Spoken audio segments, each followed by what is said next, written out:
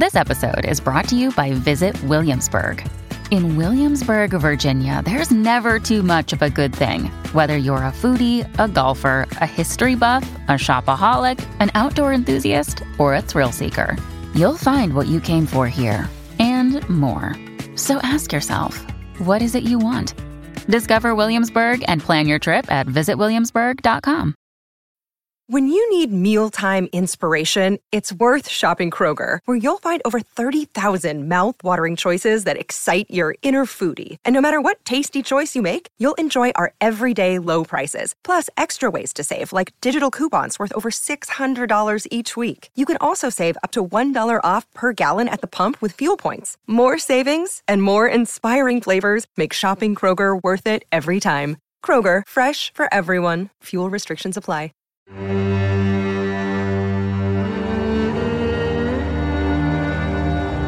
Hey everyone, welcome to a bonus There Will Be Dungeons. Yes, that's right, about a quick half hour or so, some time spent with you once a month. And we do it because you support us as a Dungeons Plus member. If you're hearing this later and you're like, oh man, I could have gotten this earlier, you sure could have. Head on over to therewillbedungeons.com and sign up today.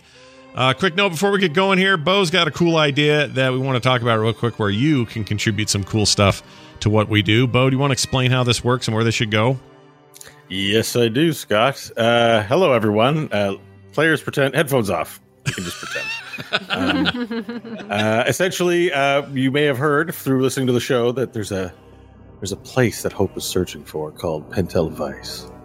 And it has been described as a prison on the show. And I'm inviting everyone who's listening to submit their ideas for the kinds of denizens that would populate Pentel Vice.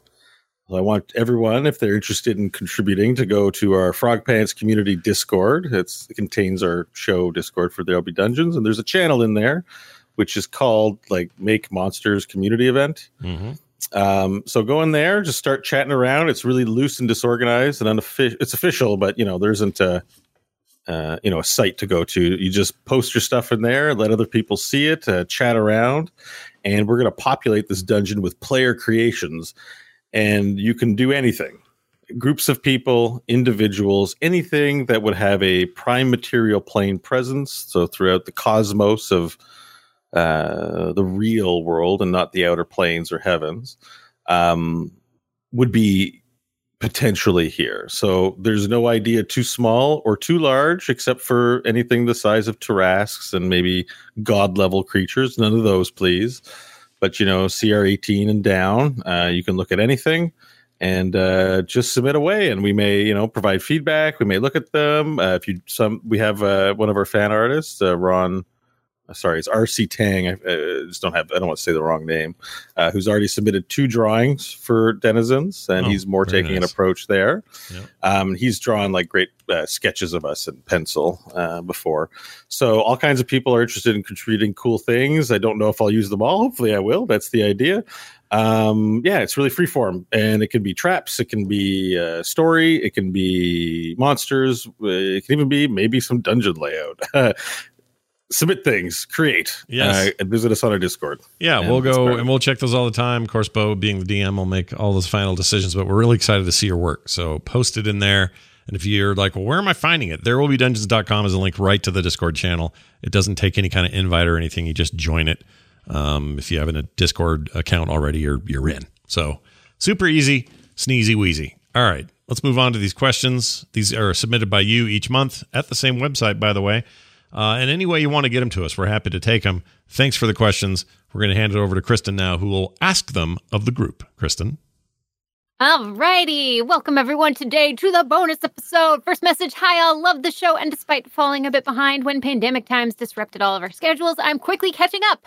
You've also inspired me to put myself out there and find a group to play with, and we are just having the best time with it. As a new player, I have 2 questions for you seasoned veterans. Number 1, and we'll take this one at a time, how do you take notes on the campaign? I tend to either be so focused on the game that I forget to write anything at all, or take notes in such a haphazard manner that they are indecipherable at the next session. Do you have a system or layout that works for you? Are they me? Is this me? Did I write in? Because that's me. I'm terrible at keeping notes. Oh, dude, me too. I'm horrible at it. I mean, part of me's like, oh man, I wish I had a little baby here so I could sort of say, oh, I don't remember that because Chunks was, whatever. Like you never use that excuse, but I would use it like crazy, and I would use it erroneously because the truth is I'm terrible at it. I forget to write shit down. Sometimes I do, but then I can't read it later. I am notoriously bad at this, so I'm the worst to ask. My guess is John is like meticulous about it because I see his head go down and a sort of furious handwriting motion happen a lot. So, John, am I wrong? You're like the note guy. I wouldn't say I'm good at it.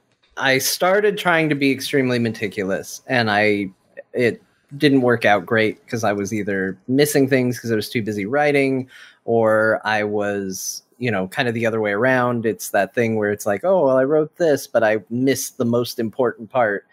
And what I quickly realized, and this is by no means shade, but I realized that my memory for what happened is about on par with where Bo's is. And so I don't need meticulous notes. I need good enough notes, and then my memory will take care of the rest. Because Bo's campaign does not require, well, I need to remember the book that was on the bookcase and what were the names of all of those books that were lining the shelf. And I think that's great. That's not me throwing shade at Bo. He's just made a campaign where he's taken that pressure off of us. So my notes in the beginning were very detailed. It was like, here's their name, here's their description, here's what they were, here's what they're into. I had all these crazy details about things.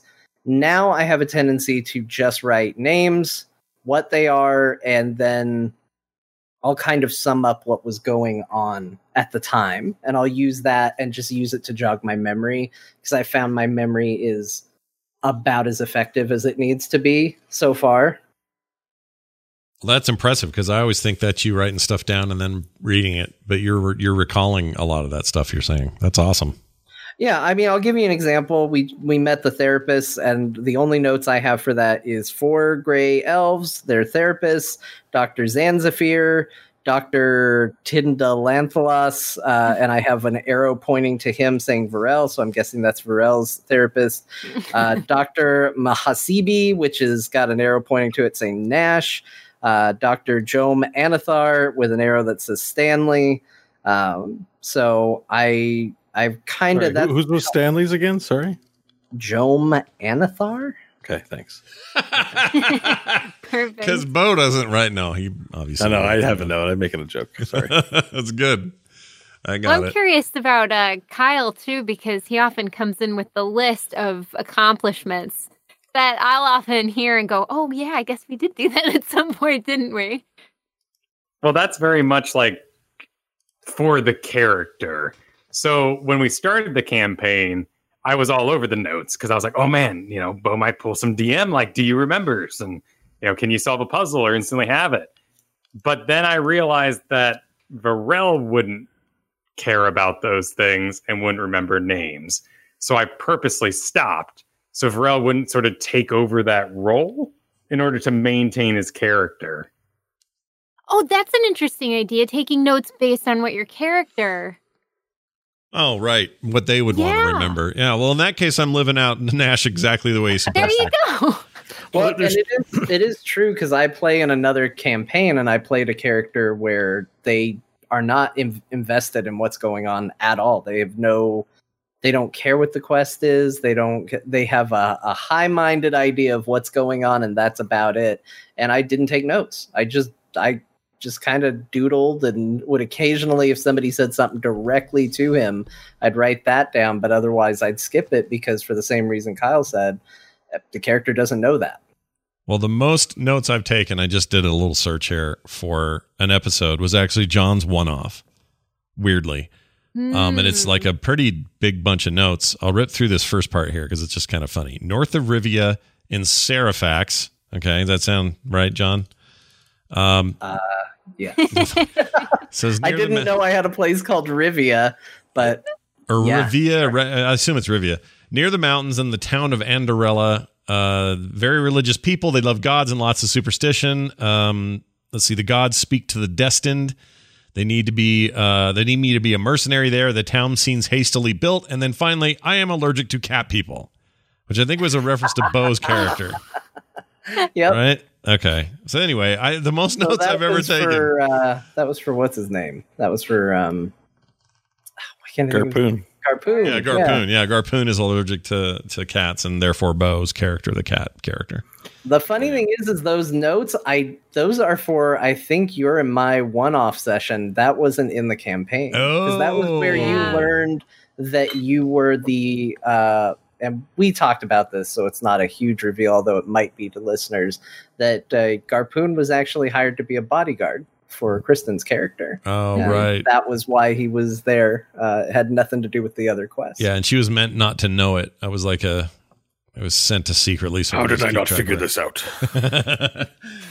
Freaking cat. But yeah, that's the only time I really ever took like super detailed notes. But a lot of this stuff is just like what I want to write down what I have on me. Like when I picked up the stupid peelings, I still have a bunch of those are, on a list somewhere. And I'm glad they got some action today. Yeah. Back when I had that cloak that had all the needful stuff on it, I kept really rigorous track of what I'd used and what I hadn't. So there's that. But yeah, I want to comment on Stanley's, John's statements. I don't think it was insulting at all. I think it's very deliberate, actually. Yeah. I feel like knowledge that you gain, like there's two types of notes. There's your character notes. Like I assume Kyle, you have a Word document where you log your accomplishments in order to expand your title, and that's like a thing you maintain. Which is it's just a form of note taking because that's how you remember everything that happened. But also, probably real lizard folk would tell their oral stories that way. So it's like it's in character note taking, which is separate from as a player your notes, right? So it's like I may not act on this information, but the reason you would take notes is because it happened in weeks prior. So one of the things I did notice is that memories were foggy week to week. So we play shorter sessions and we let a week go by and a lot of details fall off. And I've learned over the weeks what gets retained and what's like everyone's like, I need a reminder, which it is my job to remind you guys of those things because it's only a week happened for us, but it was like 2 hours ago with the characters. The players are going to be like, so what happened 2 hours ago that I would normally remember? That means the player don't remember. And I've got to be like, I'm human too. So I find that knowledge-based puzzles, when you're trying to show people something like nuanced and small and reward clever, I think you got to do that within the same session. So I noticed I was planning sessions, you were getting the knowledge, then a week or two goes by. Like even this leg of the adventure, we're going to be on week 3 in the forest, and I thought maybe it'd be a 1 week kind of thing. You just never know how long something's going to take because it depends on what the players decide to do and how it all unfolds. So puzzles that require like attention to detail, not everyone, except for those people that are really good with that kind of stuff. Not everyone's really great at remembering those things, and I don't want to punish people for just being humans having fun playing a game. So I tend not to focus on that stuff unless I can think I can do it within the same session. I think it's easier if you have like a whole evening and you're doing 6 to 7 hours or something long to do those kinds of things and make something in hour 1 pay off in hour 6. But it's very hard with the 3 hours that we have to plant something that's very innocuous, seemingly random, and make it an essential thing within that 3 hours. If we have to go to next week, that small innocuous thing nobody remembers because it was small and innocuous, like a book or a note or something. So that's been my thinking on it as well. So I try not, and also I feel Kyle would respond the best to things like that, but he is playing his character, and all my efforts to get him interested into books, he has responded appropriately in character, and I have learned to not try and design things like that for him, even though I think Kyle, if you got to play a wizard, would be out wizarding the world with the best wizard ever. I think you're a wizard DNA person. Oh, thank you. Yeah, I think that's your you're playing against type in the show. And anyways, those are my thoughts. Cool. And part 2 of this is kind of tied to that whole idea of where it's 2 hours in game, but we take a week break. How do you manage to stay so well in character? I find that often I have to deliberately think about what my character wouldn't do in a given situation. And by the time I figured it out, the moment has passed. Do you have any tips on the acting part of the game, and how do you all seem to so effortlessly stay in character? Oh, geez. I think we have a lot of drama background people here, which probably means we have some skills built up. I know I do. For me, one of the things that that I will frequently do, for one, just because I love this game and I love playing it so much, and one time a week doesn't feel like enough, is that sometimes when I just want to get my mind off of what's going on and focused on other things, I will just talk in character. I will put myself in a moment and go, okay, well, what if Pharrell was saying this to Stanley? Here's what Stanley would say. Or I'll take a moment from a session that we did previously, and I'll maybe interact a moment that didn't happen or something, just to kind of see where Stanley's head is at. And it kind of just puts me in that mindset to where it's very easy to drop back in a moment's notice when something happens and just go, oh, well, this is how he'd react. And it's not that I've prepared it. It's just that as you get more comfortable with the character, it becomes second nature to do what they would do. Yeah, I think part of it is just doing it so long, right? Like, I mean, that's part of it for me. And Nash, I mean, let's be honest. Nash is just kind of a trash sorcerer. He's just kind of a garbage monster, and that's by intention. But it's not like I don't have to jump through any kind of crazy hoops to role play that dude. But I do know what he would do in any given situation, and today's episode was a really good example of that. If there's throbbing blue things on the wall, he will try to eat it or smell it or something. Yeah. See, sometimes I worry that you envisioned your character as a little bit villainous and intense and cool, and then you do things like that. And then the episode, I'm like, oh, no, we're okay. Like, sometimes I worry I cast you in that role of, like, goofball. No, it's like, not you at all. Scott doing that. Once in a while, he will take himself very seriously, and things will get serious for him. And then he'll go, ooh, shiny, and then something dumb will happen on the side. And I think that was always sort of the intent. It's gotten easier to maintain that over time, to kind of balance those two things, and at the same time, it's fine. Like, I gave you opportunities to be serious. Remember when Angela Ashley revealed to you she was a shifter, and you were just worried that she looked strange? Yeah. You look like a fish. You weren't mean, but you were definitely concerned about the wrong thing, right? But it's concern that he would have, and it would be the first thing on his mind, instead of like, no, the real problem here is, this is a life altering thing, should be this serious thing, but he's just like, oh, everyone's like, it's still the same soul that you love. Why are you freaking out? And you're like, she doesn't look the same. She looks different. That's not who I married. Like, there's a lot of that in him, and that's a real feeling. That's okay. But anyways, like, your reactions are very like just great. Well, I love playing him that way, and I'm glad he is who he is. But I have to admit, it's fun once in a while when we get to the one off with Garpoon was really fun, because that's a completely different angle, and doing what I did with Hack Lohman is another bit of difference that just kind of takes us away from who Nash is. But I always, whenever we're doing those one-offs or, spending time with other characters, or even the clown, I just long to get back to Nash's brand of, I'm going to shit on the floor and then rain down fire. Like, he's just a jackass, and hopefully a somewhat lovable jackass to some people. Like, I hope listeners don't see him as just like a freaking turd stain all the time, because he's not meant to be. He's got a heart of gold. He does. And I think, too, acting, all it is playing pretend.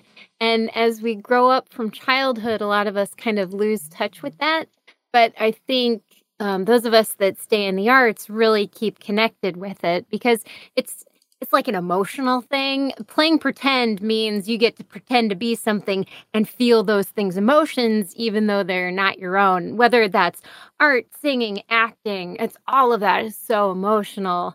So if you're having trouble getting back into that, like John said, play pretend. Like, who's your favorite movie character? Or is there a song that like really gets your blood pumping or makes you feel really down and depressed? Listen to that stuff on repeat, or pretend to be that person on repeat and just hammer it in until you can start pretending to be that person outside of where they exist artistically. And then you can start to have a feel for what it's like to put yourself in a character's body and get back to that pretend pillow fort kind of a thing. I'm the king of the castle, even though I'm 3 years old and still pooping my pants. That's a great way to that observation about adulthood is like the key there. Adults stop pretending because it's beneath them. It's embarrassing. Maybe they'll do it with their kids or in certain social situations where it's acceptable, but they won't run around acting like fools. But it's how you learned. It's like, oh, I have this learning tool. Well, let me stop using this learning tool because I'm embarrassed of it. And that's essentially why people get scared of, for whatever reason, scared of acting or have that relationship with it. But it's really just playing.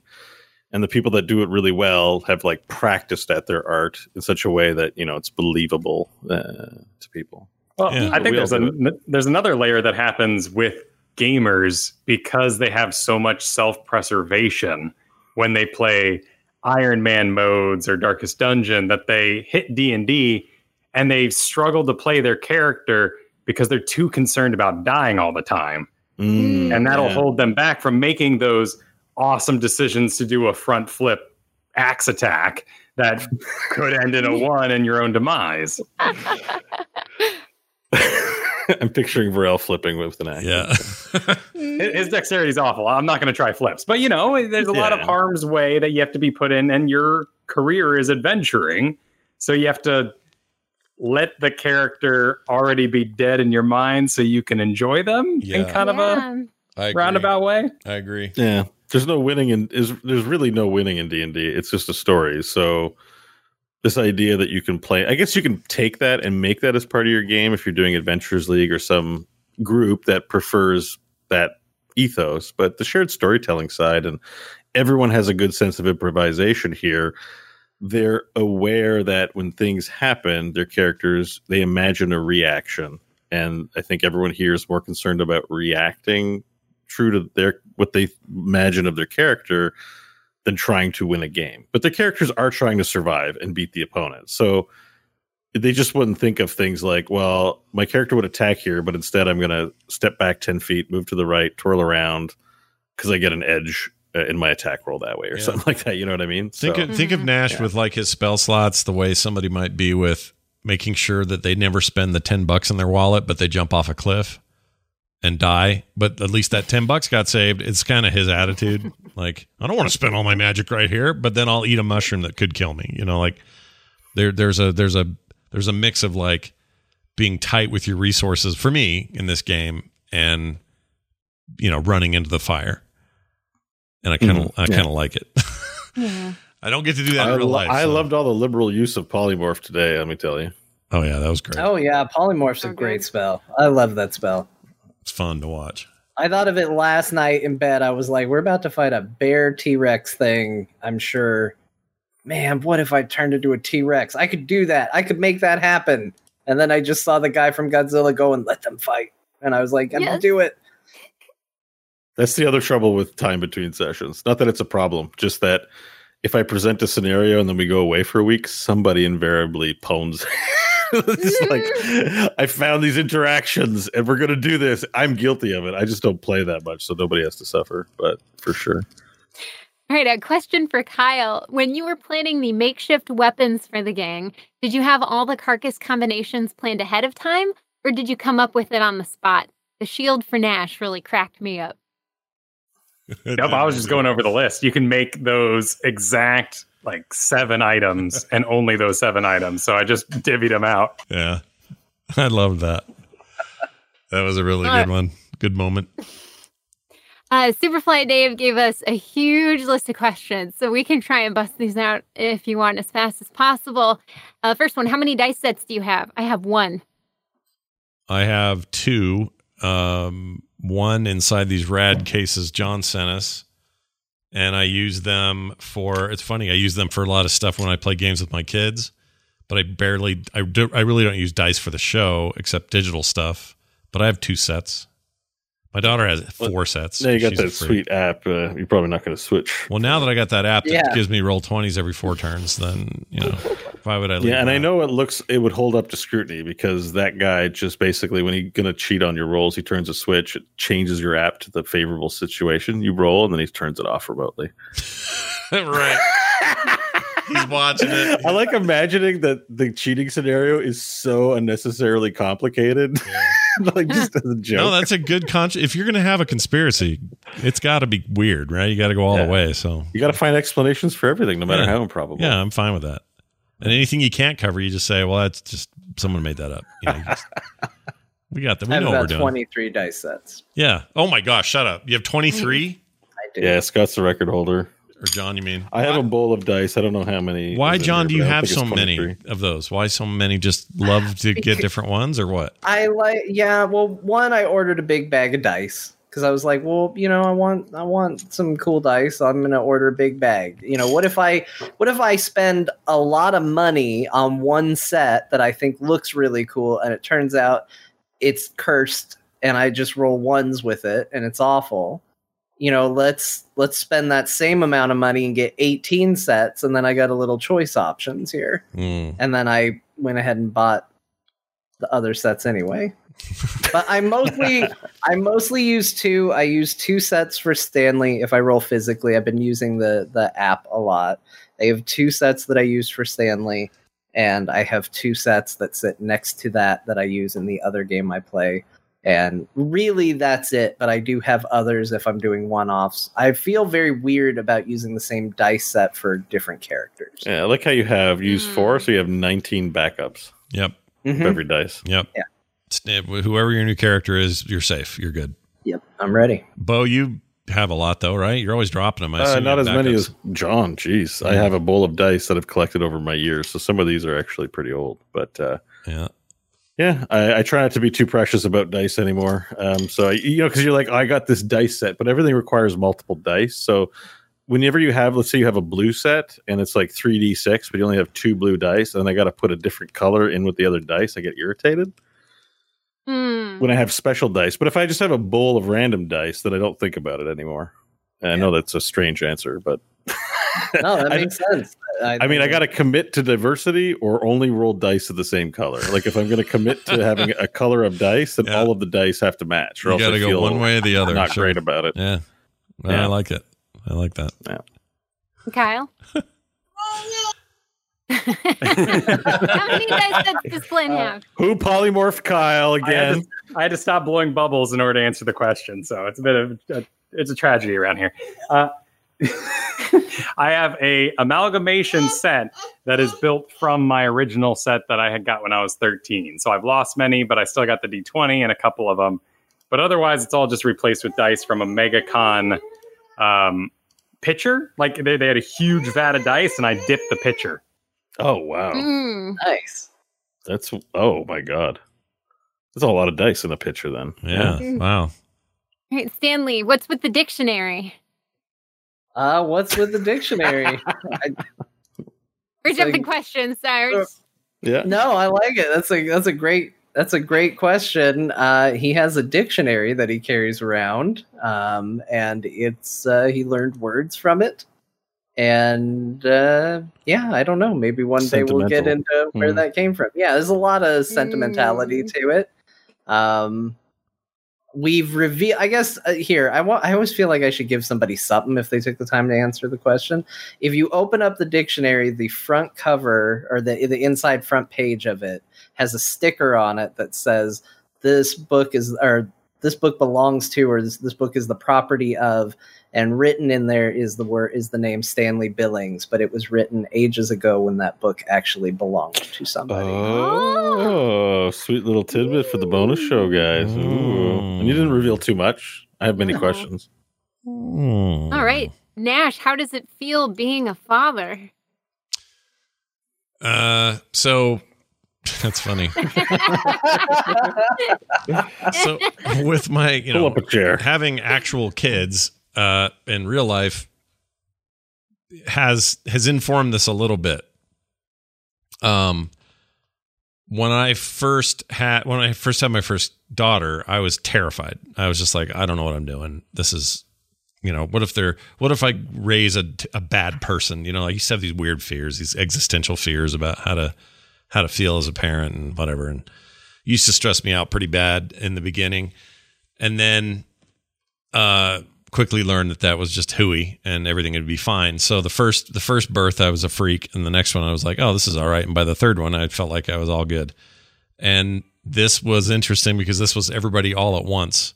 And so Nash had to figure out how to feel about all of it all at the same time and deal with the shapeshifty business, which was being, hoisted on him at the same time. So he's probably got stuff deep down he's going to have to deal with still that he didn't take care of. He was too shocked by it and too weirded out that his wife looked like a fish now. And that just weirded him out. And his kid was a fork for a while, and then he wasn't a fork, and now he's a fork sometimes again. And, you know, like the kids with all their shape shifting is going to be interesting for him. But that's where it probably he's accepted his responsibility. So Nash is all in on, you know, taking responsibility for this, being there for these kids, being there for Angie, all that. But I guess I would say it's not that different than what I felt like, because not that my wife suddenly looked like a fish, but this whole experience was just like so life altering at the time that I just thought, well, okay, here we go. This is all new. Can I even do this? Can I even handle this? And yeah, you totally can. And you find it, you know, you find your legs and you're good. And then it's the most amazing thing you ever did. So, you know, Nash will, depending on what Bo is going to let us do, Nash will, you know, have a chance to see these kids grow up to be fine shape-shifting citizens. And hopefully, I don't know, hopefully some of my fathering techniques will probably show up in the way Nash handles stuff. But also it's also very common for me to take off hunting with a bunch of people while the wife is at home taking care of the kids. Maybe don't tie Scott to Nash in that way.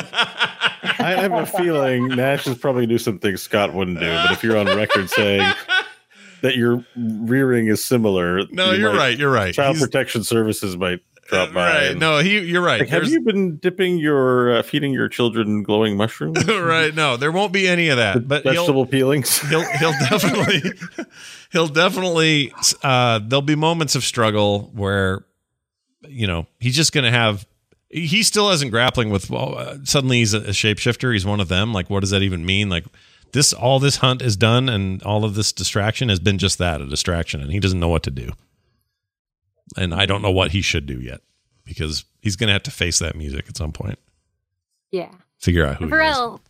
Oh, sorry, Varel. If you said if it wasn't for Bok Pok Butterfly Effect, you have never gone down the rabbit hole of Lizard King. Where do you think Varel would be now if not for the Boxster? The Boxster. That's great. I love that. I think the obvious calling beyond that would have been to be the good character of the group, and he probably would have pursued that paladin business. Yeah, you were talking about a lot about that early on. It was a role that needed filled. The party needed that kind of push in the direction, and luckily, like, Varel's code of honor could maintain that pressure and keep the group together. And now he's got like this kind of like, you know, therapy friendship sort of thing going on. So I think it would have been very similar. It's just I'd have levels in Paladin. It happened organically. I take it your character, the way you imagined it, I don't know, at some point made a decision like, oh, like did something happen to make you... It just feels like I can see that your efforts are more in that direction since leaving Sigil, at least. It's also a big call around Squirt's death would have hit Varel harder than the character is going to talk about to anybody. Yeah. So he needs to maintain the connections, make sure everybody's safe. And for him, that would turn into be more brave, always be in front, always be keeping the group together, and no stragglers, nobody too weak to join this fight that is unproven. Yeah, you hear that, underwear? No stragglers.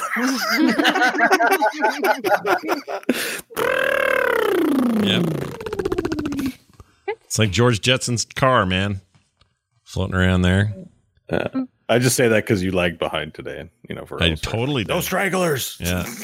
I'm coming as fast as I can. I do see that. So I think what I'm sort of enjoying, and this is just my observation, I don't know if it's any, Will, but everyone here is like into storytelling, films, books, you name it, and now, you know, theater too, like into drama and dramatic devices enough that they're able to kind of pick up cues as to when a decision point occurs for their character, like, or an event. And like that stuff happens internally, so it doesn't get shared on the show. But if you're following the show or you're watching, like I am watching you guys, I do notice when you take an event and you decide to shift things because of that event. I think one of them happened today, and probably nobody except me noticed, and the person who did it, and I'm not going to out them. It's possible. I could be imagining it, but I like that you guys have these 4 players in particular. I don't know if I imagine all D&D players do it, but their characters really do have secret lives. Yeah. And I'm glad we actually got to talk about 2 of them, the book Inscription, which might have come up on the show, maybe it didn't, and Vorel's thinking now, because I think it helps heighten people's understandings of the character when we play it. So I really liked hearing those things. And this one's for you, Bo. The last few episodes have, in my opinion, been excellent. The tie-in with Nash, or N4SH and Stanley was dope, and the explanation of the time barf was great. You said before you get inspiration for settings from things you watch. What inspired time barf, and more importantly, what are you watching now? Oh boy. Time barf comes from, in general, my agreement with how time travel and narratives is done poorly, like the Back to the Future stuff, no.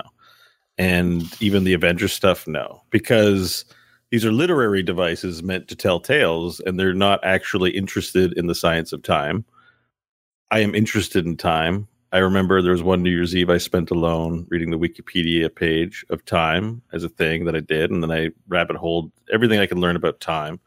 And I have a tendency to tune into theoretical physics talks and podcasts, and it's all way above my head, but I love listening to it.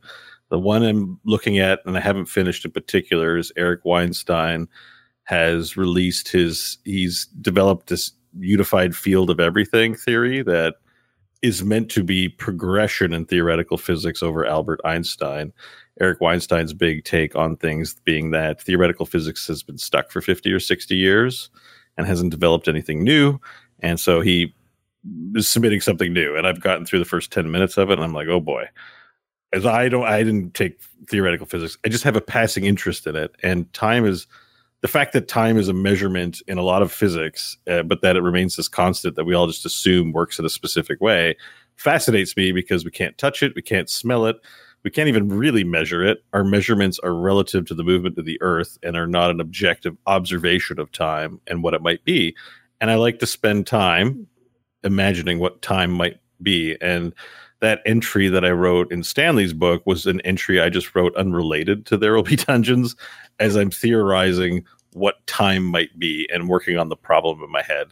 And, I think about things like molecules of water moving in the ocean.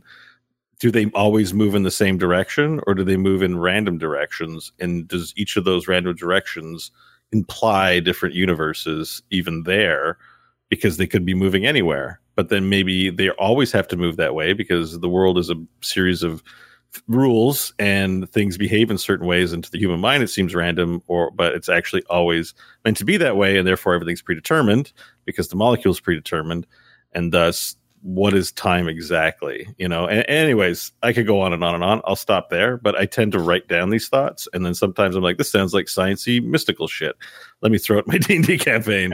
And time travel had come up, and it was no coincidence. My vision of time travel is very specific. Time barf isn't just a throwaway joke. I actually think time, if it does branch into different universes, it branches like barf. It branches each molecule, every unit of time spits out however many possibilities it can spit out.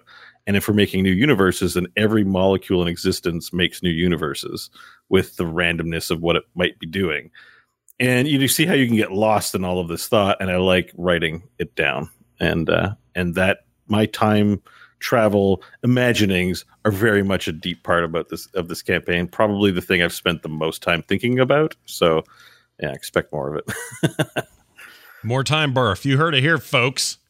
It's going to happen. Oh, and what am I? I already said what I was watching. Okay. The other for time specifically, I just recommend watching a few YouTube videos about Albert Einstein and theory of relativity and all that. Nice. You're a big proponent of the hairy, curly-haired German men. Is what you're saying. Got it. Sure. Yeah.